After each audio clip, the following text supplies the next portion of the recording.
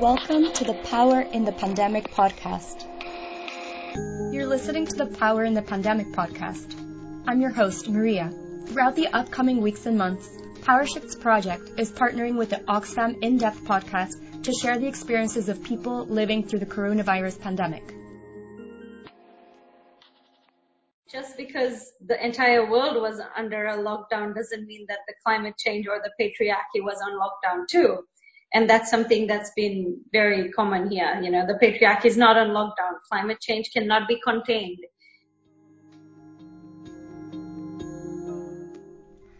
In today's episode, we'll hear from Betty Barka, a climate activist from Latuka in the Fiji Islands, whose voice you heard at the very start. Betty's especially interested in the gendered impacts of climate change-induced displacement and planned relocation in the Pacific, which she's currently researching in her PhD at Monash University in Australia. Previously, she's also worked with the Asia-Pacific Forum on Women, Law and Development in Thailand. She's now on the board of directors for the Civicus Alliance and the Association of Women in Development, which is AWID, as well as an advisor to Frida Young Feminist Fund and the Global Resilience Fund for Women and Girls in response to COVID-19. So let's travel to where Betty's from, the Fiji Islands in the Pacific, which are particularly prone to flooding and cyclones.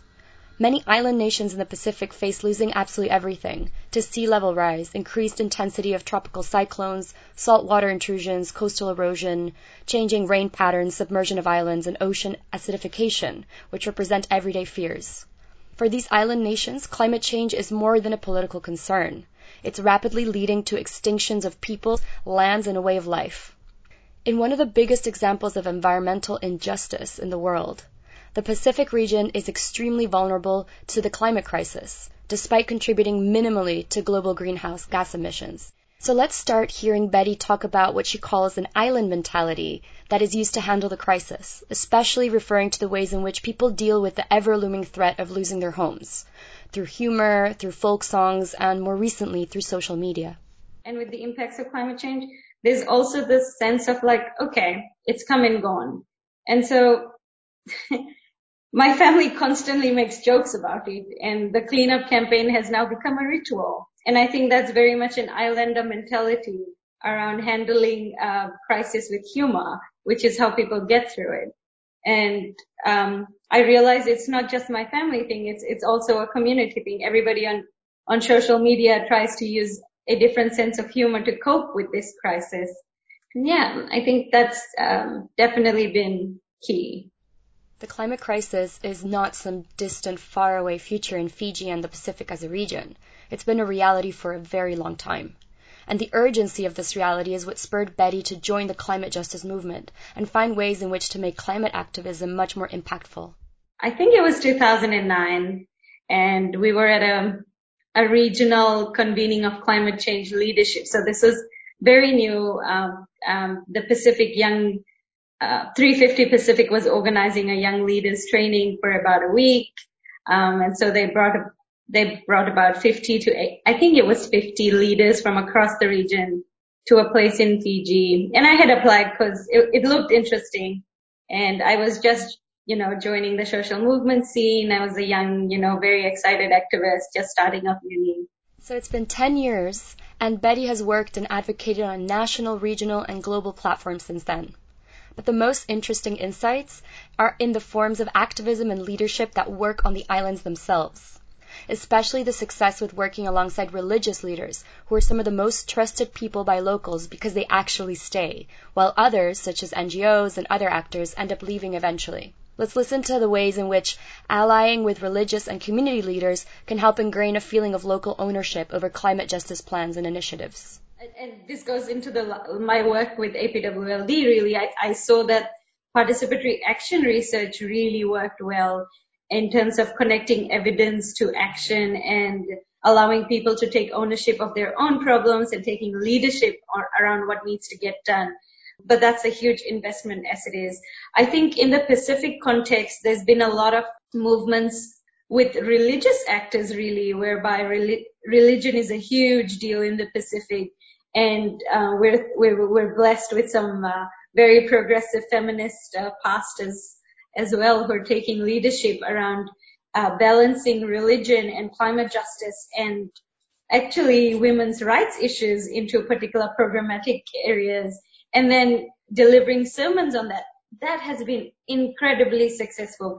So I think working on the intersections of these actors, not just with community leaders, but with religious leaders, and in particular for my research, which is on planned relocation and displacement, religious leaders are actually considered more prominent than government leaders or donors because community members feel that religion will always be there for them, but government people will come and go. And so I was once told in a very, very polite way that you people come and go, but religious people always stay, which is why we tend to trust them more. And so that's been a very key actor in terms of engagement. But it also just helps with the ownership. I think in time, as things are evolving, as I mentioned, that not only are women taking leadership, it's also as a larger community, Pacific Islanders are becoming more aware of their own voices, are taking lead in like what we want instead of being driven by donors or international actors. And so it's no longer about dictating what needs to be done or like, how about you do this? No, it's like, no, we know what to do. If you're willing to be a part of this, that's great. But, we're no longer going to be pushed around. And that's a growing narrative in like not just the civil society space, but in the larger space as a whole. This final point on the immense importance of including and valuing local knowledge is becoming a pattern which repeats itself across this series of climate, COVID, and care. At the end, it's those who know their homes and who are at the front lines of climate-induced impacts who should also be at the forefront of decision-making around climate policies and initiatives.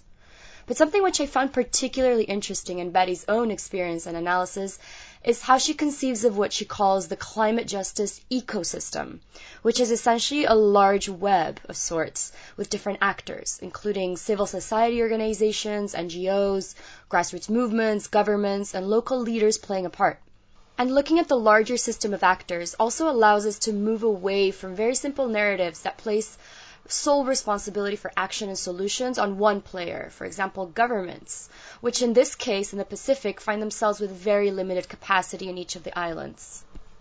And this then becomes an invitation to move away from very siloed, reductive thinking that breaks up themes and expertise in very technocratic ways into more systemic thinking that sees distributed responsibility and that focuses on opportunities for collaboration and allyship.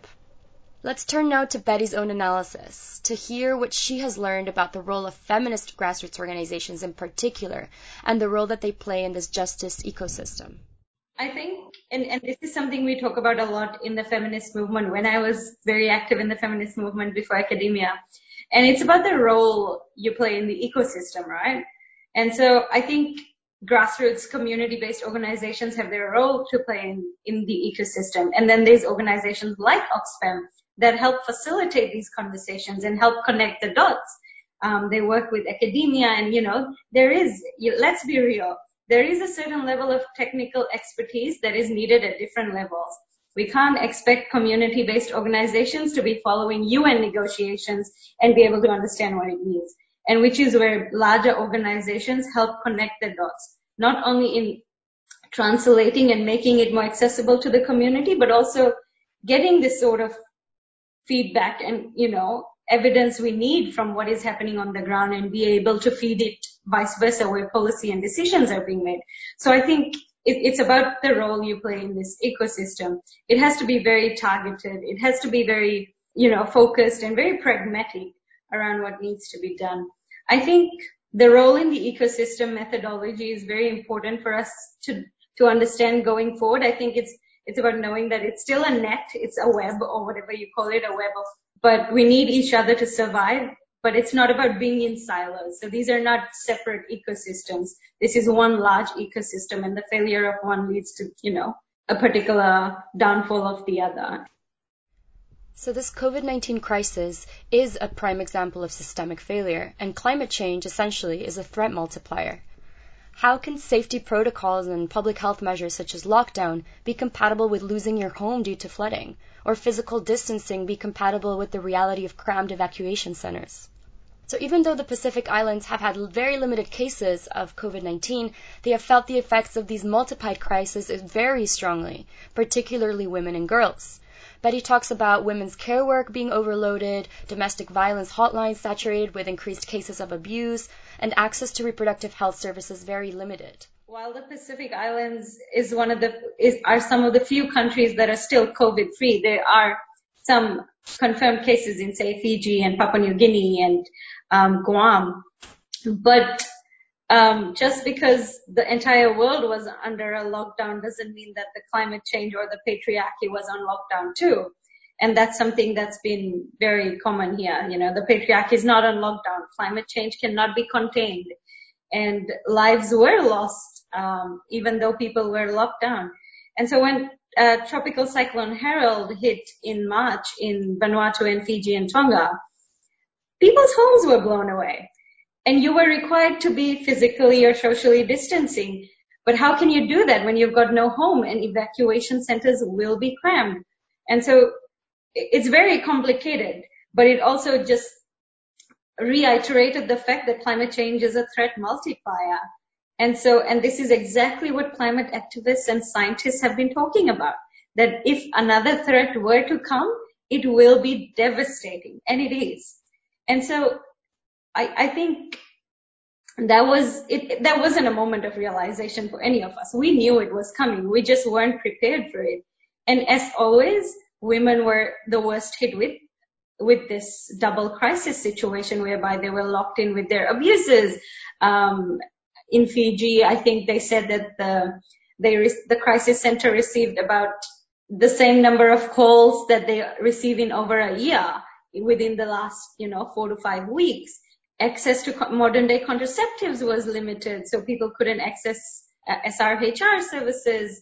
Women's care work was overloaded. Not only in Fiji, but in the Pacific, women are primary caretakers and the care burden is extremely high here. But it's also that it's not just about nuclear families. Fijian and Pacific Islander families are largely extended families.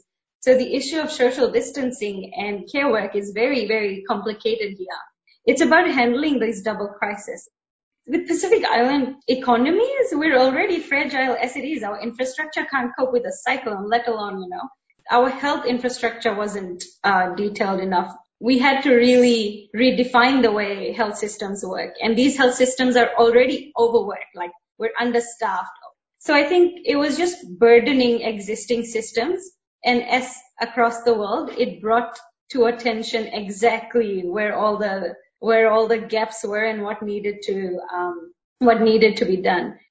The human security aspect of it, I think even the countries that have no confirmed cases of COVID are still affected by these lockdown measures. So a lot of the Pacific countries rely on tourism for an income or remittances from their foreign working migrant family members.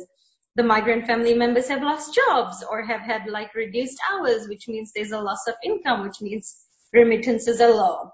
And then this is also a double-edged sword. And this is in Fiji, it's very prominent, whereby not only are women on the forefront of the battle, so not only are they cleaners and nurses in the hospitals, but they're also the first people that have been let go in the hospitality sector from hotels. And so it really has been very, very complicated.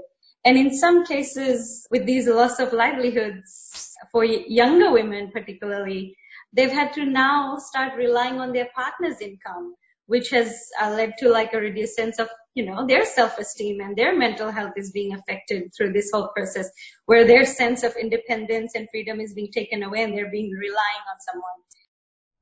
It's a really tremendous reality that the multiple effects of this pandemic are burdening existing systems, which in many cases were already very fragile. And this has starkly cast attention to all the cracks in there. It's also highlighted the urgency of zooming our gaze out of the short-term emergencies and work steadily on the longer-term vision for climate justice. So following this exercise of zooming out, if we want to call it that, what has this collision of COVID and climate violence, along with their differentiated effects on women and girls, brought about for the climate justice movement? I think it's also brought to attention the whole conversation around climate justice. And as much as we would want, I think it's always been about holding those who are most responsible accountable for it. But it's also about shifting the narrative from the blame game into figuring out ways of working together. Because now more than ever, we really need to forge these partnerships that can actually result in tangible, sustainable action. And so accountability is clearly not happening anytime soon. But what else? What else are the mechanisms around working for sustainable change? And this is very clear. I guess, and I constantly say this because the Pacific Islands contribute less than 1% for global climate, carbon emissions, but they're at the forefront every single time. Only when somebody hears a story from the islands, they'd be like, oh, my heart is broken. But it's very much a reality. It happens day in, day out. And I think it has to be two-tiered. It has to be short-term and immediate, but it also has to consistently be about the longer-term sustainable solutions. So it can't be one or the other. We have to figure out a way to make them both work.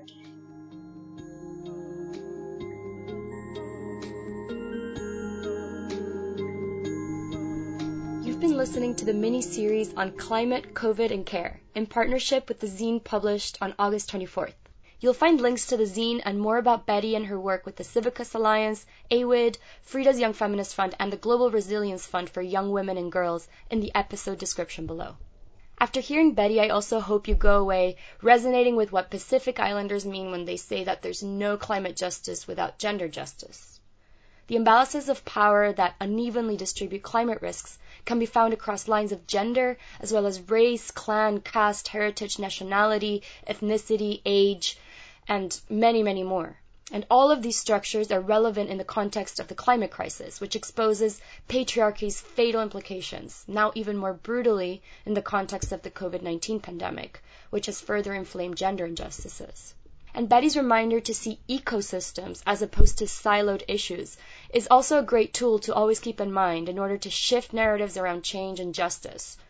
There's just no way to achieve one without the rest. Next week, we'll be releasing another episode from this series through our podcast channel, as well as our Power Shifts Project Instagram. Make sure you stay tuned and follow us on Instagram under Power Shifts Project.